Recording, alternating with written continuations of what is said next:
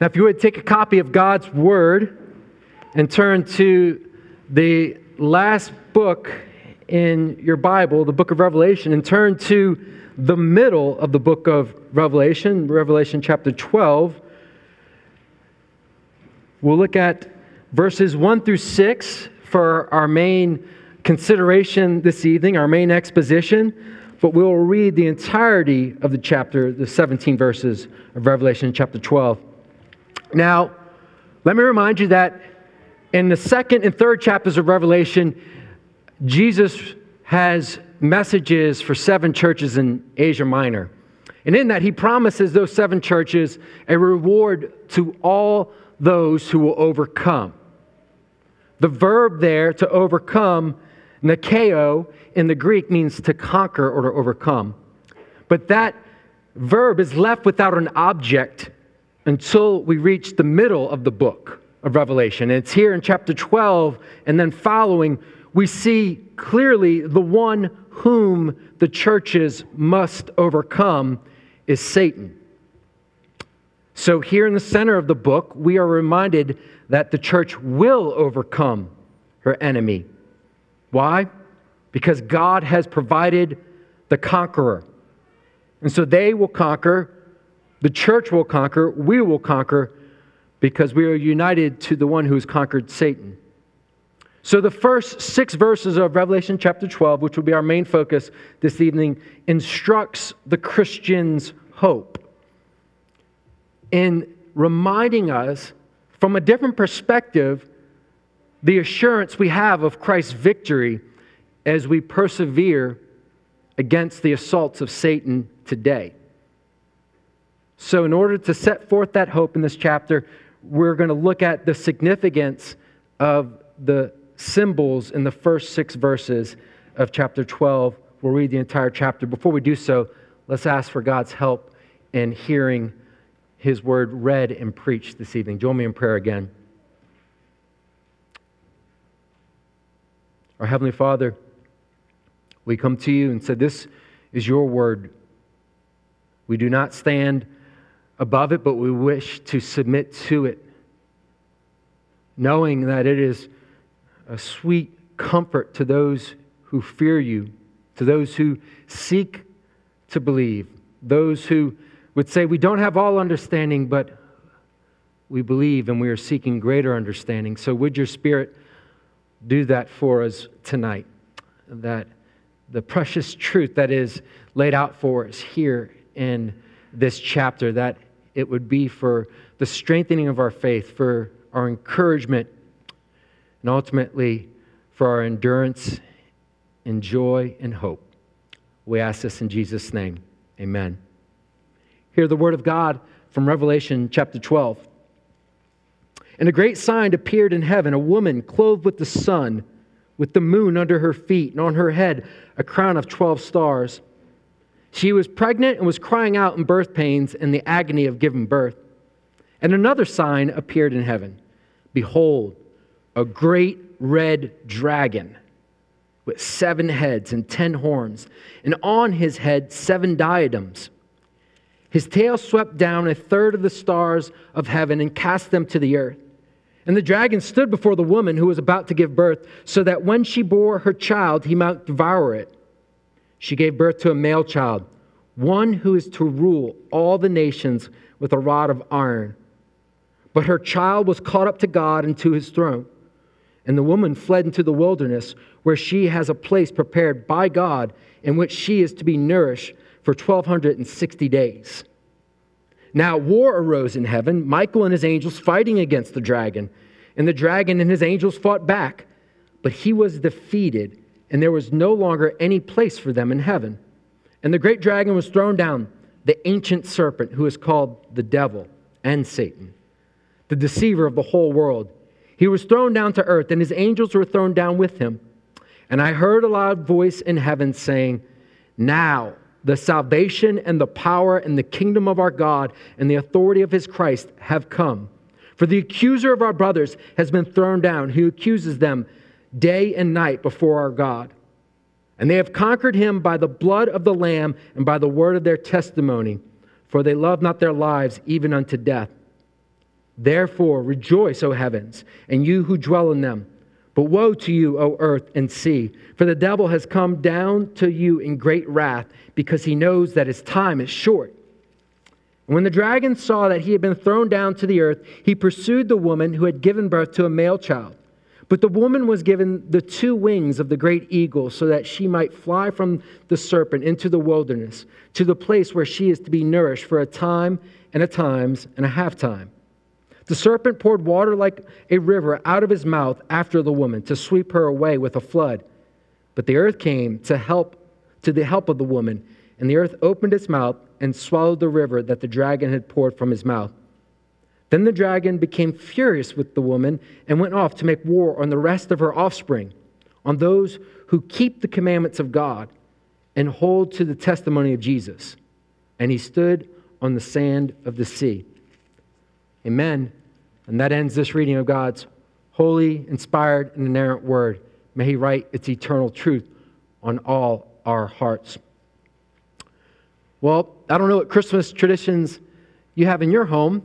We have a couple in ours. One of them is a book that we have read to our children since they were babies. It's a little kid's book. It's called Who is Coming to Our House?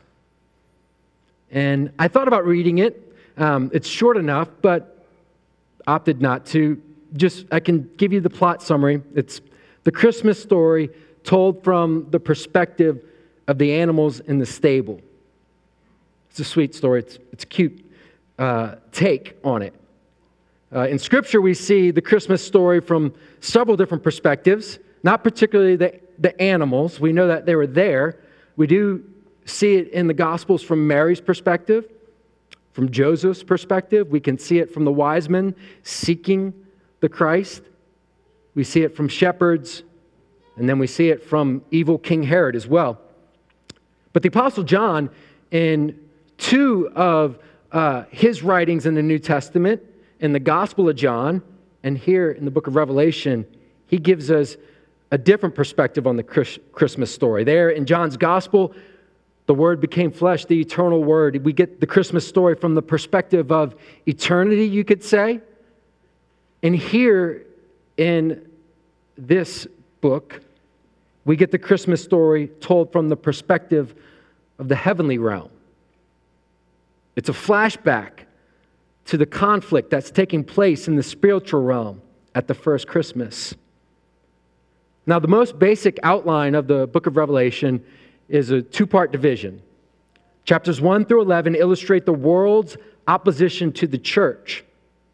But here at the middle of the book, we begin the second division, where chapters 12 through 22 reveal the struggle, the deeper conflict that is going on in the spiritual realm as Christ waged messianic war against his enemy and Satan. In Revelation 12, Satan is portrayed as a dragon, and he is the one who's been orchestrating and continues to orchestrate opposition against the church in this world.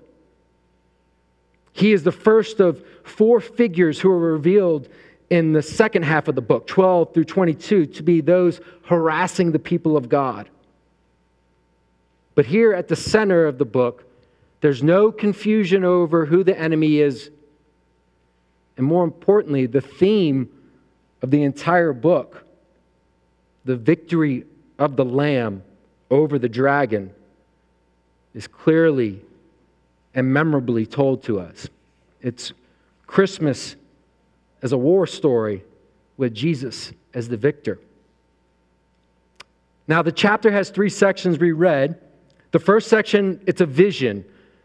A woman is experiencing the pangs of labor. She's going to give birth to a male child, and a great red dragon waits, seeking to devour the child. The one born of the woman escapes the dragon and is caught up to the throne of God. The woman flees the wilderness from the dragon. That's verses 1 through 6. Then in verses 7 through 12, it's an explanation of what happened between the male child and the dragon. The child did not merely escape, but is victorious. In this section, we learn that the decisive blow against the dragon It was the cross. Do you remember that in verse 11? It says that the church will overcome its enemy, having conquered him by the blood of the Lamb and by the word of their testimony. And it says, for they loved not their lives even unto death.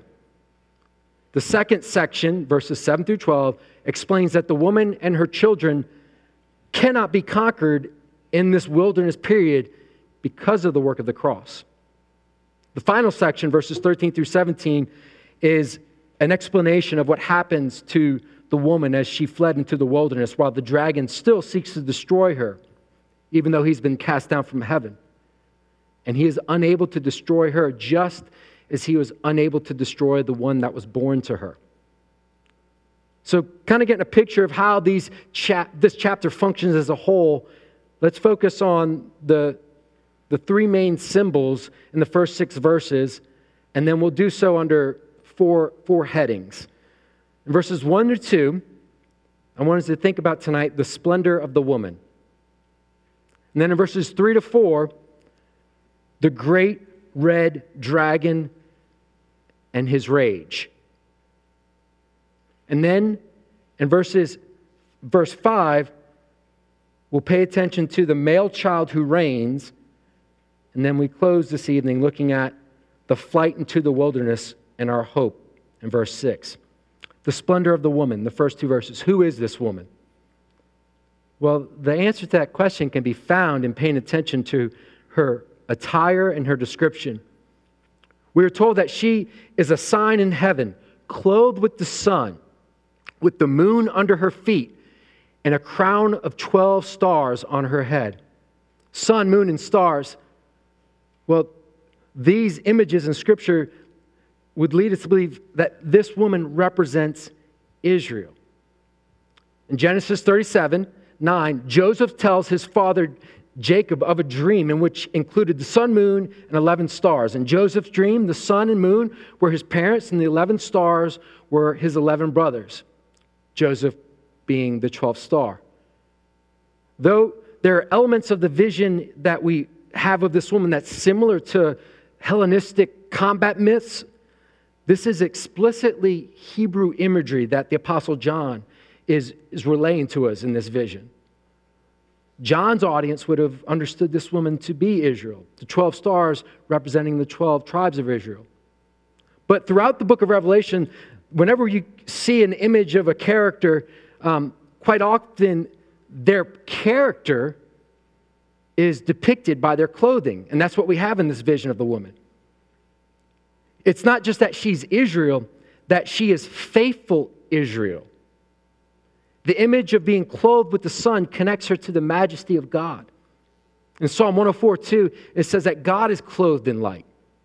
And here, this woman, she shares the radiance that God has bestowed upon her. The moon is under her feet. Another picture of the splendor and her radiance. In Scripture, sometimes the moon illustrates beauty, as we see that in the Song of Songs. But also, its placement under her feet means that God has exalted her and given her a place of dominion under his reign. And the crown signifies her royalty, which is important because of the child that she is to bear. But the crown also tells of her destiny. She's wearing a particular crown. The Greek word for the crown is Stephanos, which is not merely a crown or a diadem like the dragon has on his heads, but a Stephanos is a victor's wreath. Faithful Israel is pictured as a woman who is on the side of God in this great conflict, and she will be on the victorious side. Now, the symbolism of Israel as a woman in Scripture is used both negatively and positively in the prophets. Just in Isaiah alone, it's used both negatively and in a commendable way. So in Isaiah chapter 1, the daughter of Zion is abandoned because of her wickedness. But later in Isaiah, in chapter 66, Israel is a woman in labor who delivers a son who represents the rebirth of God's people. The woman of Revelation chapter 12 is in line with the latter. because we are told that she was pregnant and crying out in birth pains in the agony of giving birth. And that's a direct allusion to what Isaiah said of the woman who would bring forth the Messiah in Isaiah 66. But this woman is multifaceted. It's kind of like a diamond, depending on what perspective you're looking at. Now, we'll look at a little bit what we can see from Scripture about better understanding her identity and who she is. We begin with saying that she's not the woman of Greek mythology. Before and during the period in which this letter was sent to churches, the Roman imperial court was using the Greek myth of the birth of the sun god Apollos and applying it to their emperor to say that he was divine and that he was the Lord of all. In that myth, Apollos' mother, Leto, escapes a dragon in order to give birth. And we don't go the route that some modern scholars would do and say that John is just borrowing the woman and the dragon myth and using that motif for his own purpose. But John's vision of the woman is refuting the emperor's claim. He's making the case that Greek mythology has perverted the ancient story of the conflict of a woman and a serpent. John is setting the record straight because the first Christians, as they would have read about this vision, they would have thought of Eve in the garden. They would have known about the pagan myths, most likely, but they would have known that this is telling of Eve and the serpent. Because the dragon here is identified in verse 9 as that ancient serpent, as Satan, the devil. And then it goes on to say in the last verse, there in verse 17, that the dragon makes war with the rest of her seed. The reference to serpent and seed brings clearly before us the image of Eve and the serpent in Genesis 3. And then the first declaration of the gospel, where God promised that the seed of the woman would crush the head of the serpent. Eve is told in Genesis 3:16 that she would have pain in childbirth, but one day from her will come the seed that will crush the serpent. And here the woman is experiencing the pain of childbirth, and her seed conquers the dragon. Now, Roman Catholic commentators often associate, and it's common in Roman Catholic teaching to come across those who would say that this woman here is Mary, the mother of Jesus. And there's even parallels to be drawn out. This woman fleeing the dragon and Mary's fleeing of Herod with Joseph when they flee to Egypt in Matthew chapter 2. But that woman shouldn't be only associated with Mary, but Mary is included in the multifaceted identity because Mary is, in her short testimony of what we know of her, an example of the faithful among Israel. Those who come to God believing and obeying His word. There's also a connection between the woman and the church because there's the seed and there's also the offspring that we're told of in Revelation 12. And of the offspring, they are those who keep the commandments of God and hold to the testimony of Jesus. And furthermore, there's a connection between the 12 tribes and the church in the New Testament. The church under the New Covenant, there is a strong continuation of God's faithful people, those who were waiting for the child to be born, then share continuity with those who look back at the child's first coming and await his return. The number 12 is a reference to the Old Covenant people of God and the New Covenant people of God in the book of Revelation. In Revelation chapter 21, 12 through 14, when New Jerusalem comes down from heaven, there are 12 gates for 12 tribes of Israel, and then 12 foundations for the 12 apostles. The woman is the faithful believing community before and after Christ's first coming. Revelation helps us see continuity between God's covenantal dealing with His people. This is the faithful believing community, and its roots reach back prior to God's covenant with Abraham. Their roots reach back all the way to Genesis 3.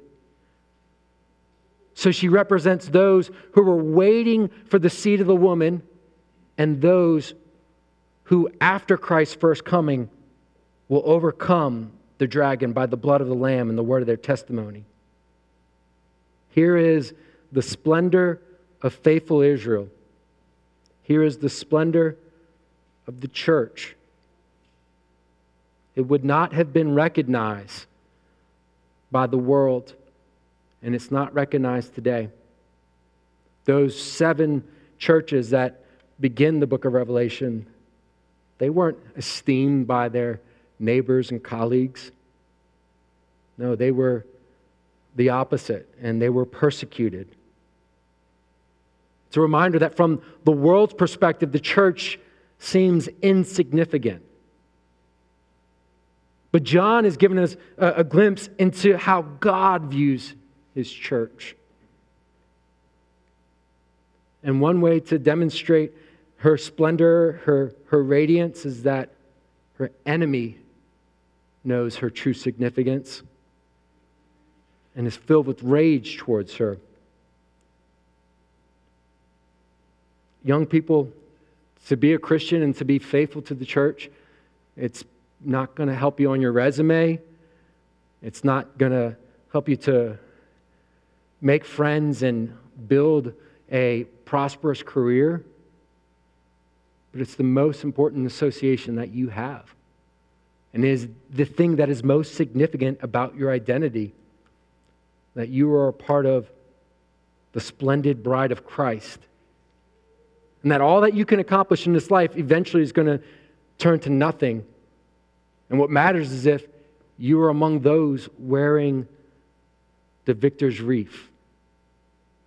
If you are among those who love not their lives to their death and have so pledged their allegiance to the male child who's killed the dragon. Then we have in verses 3 to 4 the rage of the great red dragon. Now the second sign that we're told in verse 3 is this enormous dragon, the first being a woman. Now nearly every ancient culture had a version of a dragon myth. And they all shared some similarities with this passage. There were 3 characteristics of these dragons in the ancient world. They desired kingship. They were associated with the forces of chaos. And they were depicted as being vicious and evil in their very countenance. The symbol of a violent dragon imagery was very common in the ancient world. But as it was with the woman, the defeat of the dragon is found in Hebrew scriptures. And John is not relying on pagan myths for source material. No, all the great stories come from the one true story. The dragon is the ancient serpent who is called the devil and Satan, the deceiver of the whole world. Verse 9 of chapter 12. The dragon is the antagonist of antagonists found in the Bible. He has been the great enemy of God and mankind from the very beginning. And we're given a description. He is depicted as being red and having 7 heads, 10 horns, 7 crowns on its head. Just as it was with the woman, the depiction of the dragon reveals something of its character. The dragon's desire is to kill the child born to the woman.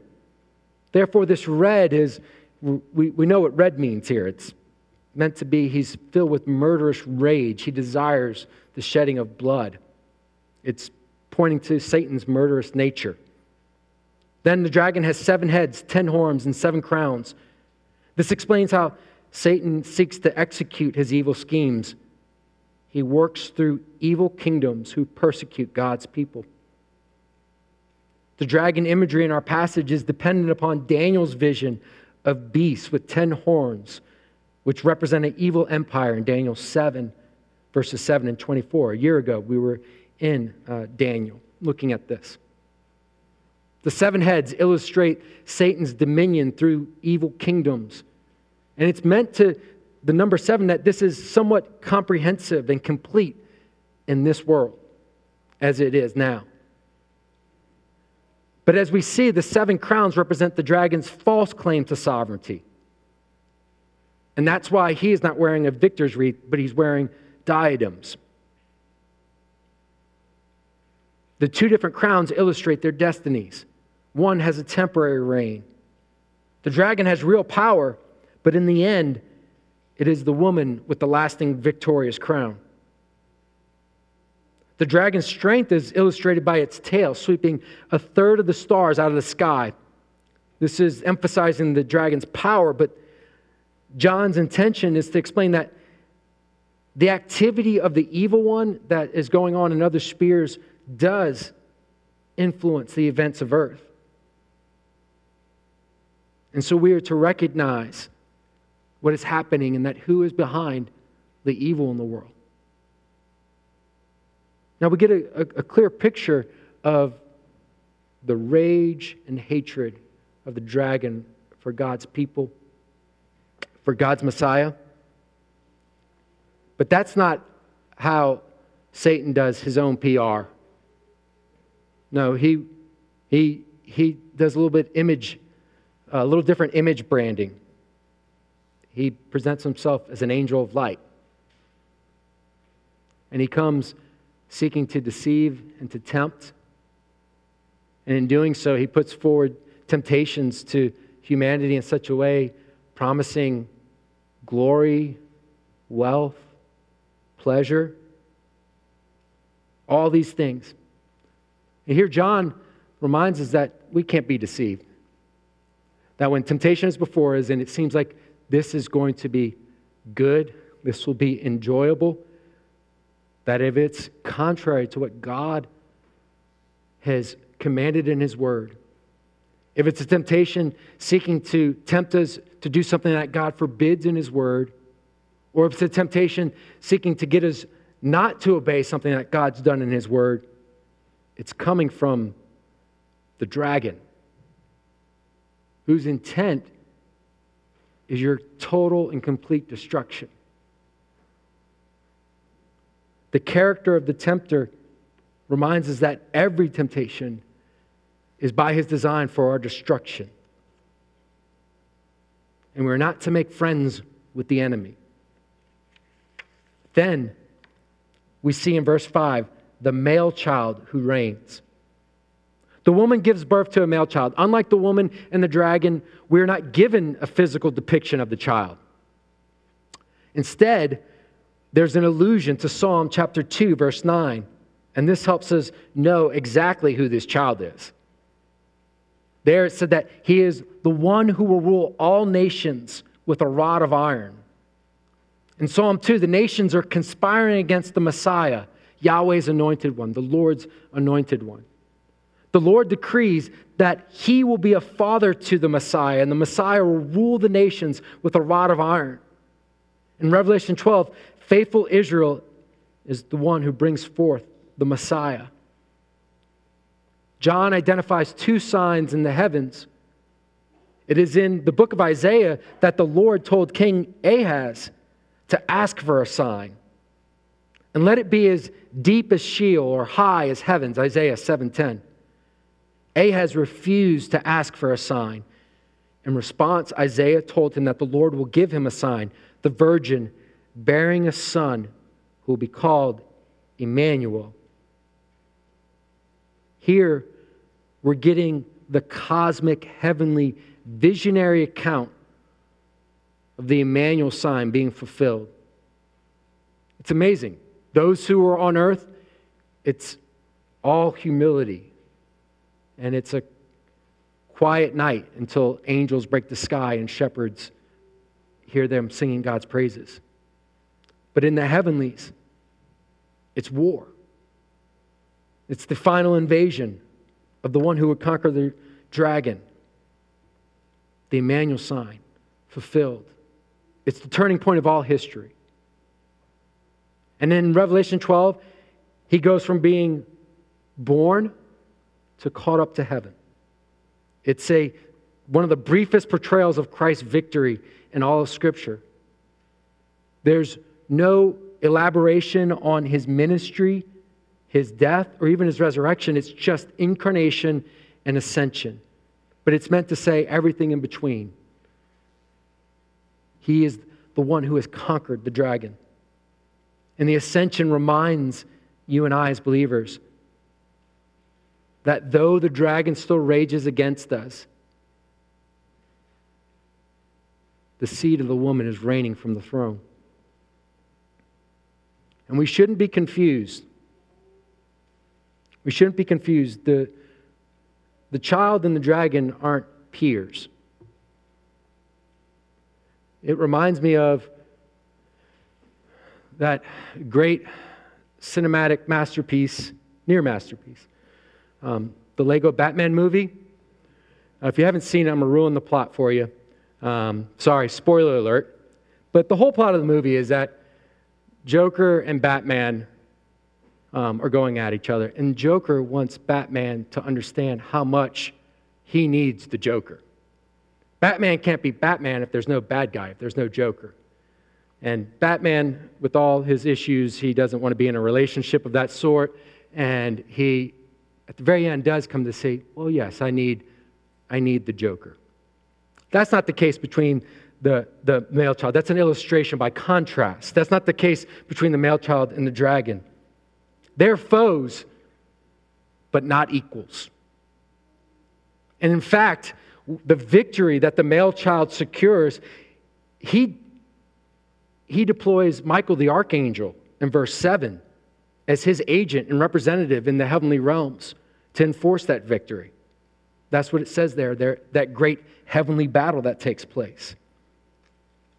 That's a good reminder that though we shouldn't mess with Satan, we shouldn't be afraid of him if we belong to the one who rules and reigns and who is ascended on high.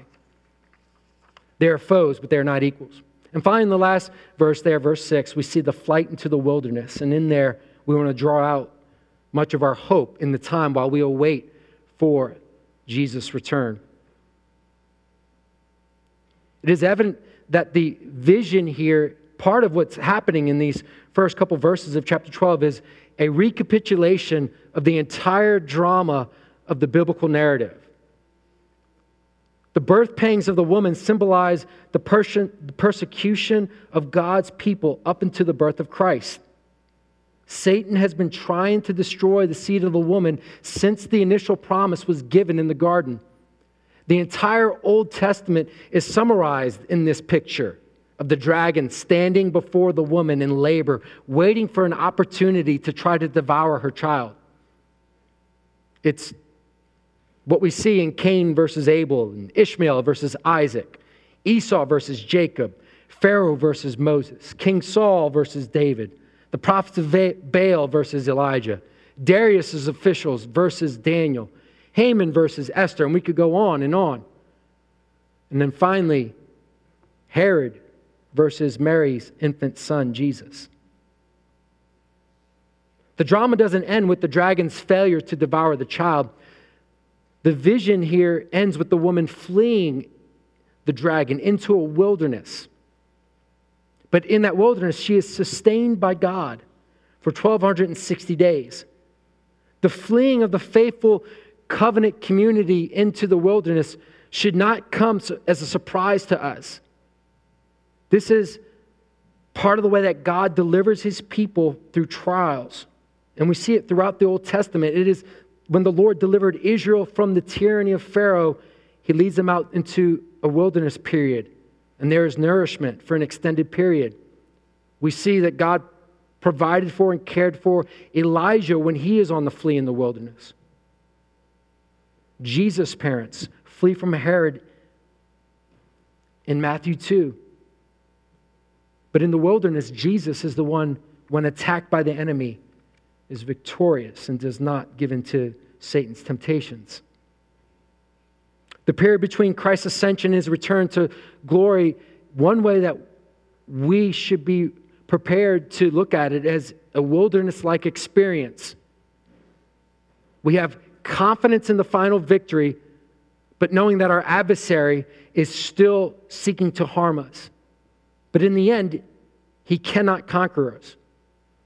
So in this end-time wilderness in which the church exists and is still advancing the mission of spreading the gospel and making disciples, we can be certain of a spiritual protection, but also we should not be surprised if we suffer physical harm due to the schemes of our enemy, due to persecution.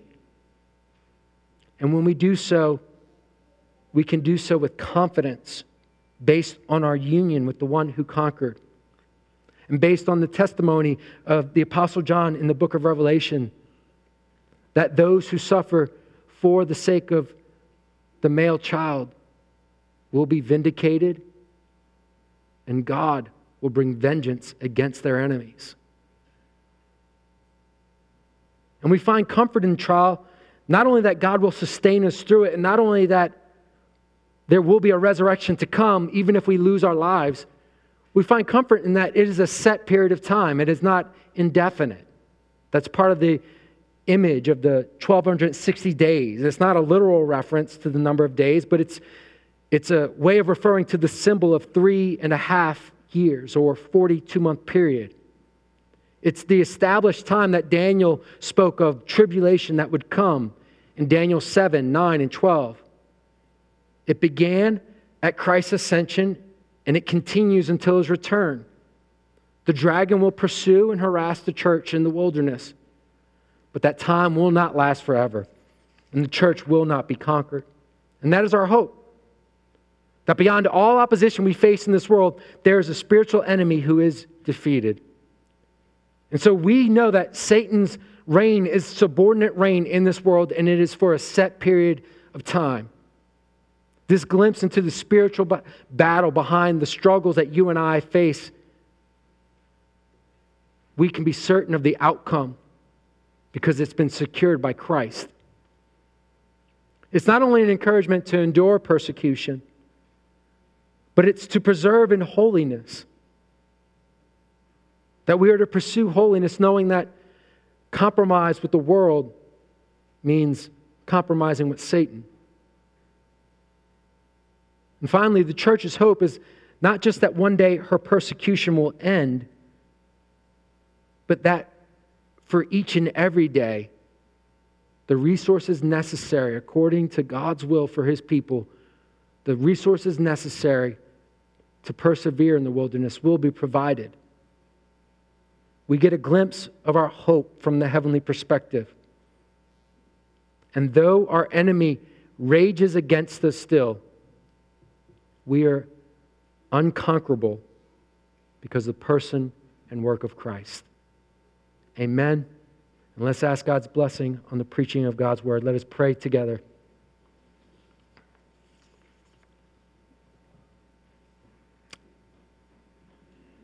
As we come to this Christmas season, we are reminded of our great hope that the humble infant child comes to wage war against our enemy, and he is victorious. And so in this Christmas season, we celebrate with shouts of joy, adoring the one who lived, died, rose again, and ascended on our behalf and is returning. The one who has conquered sin, Satan, and death. To Christ be all the glory. And it's in his name we pray.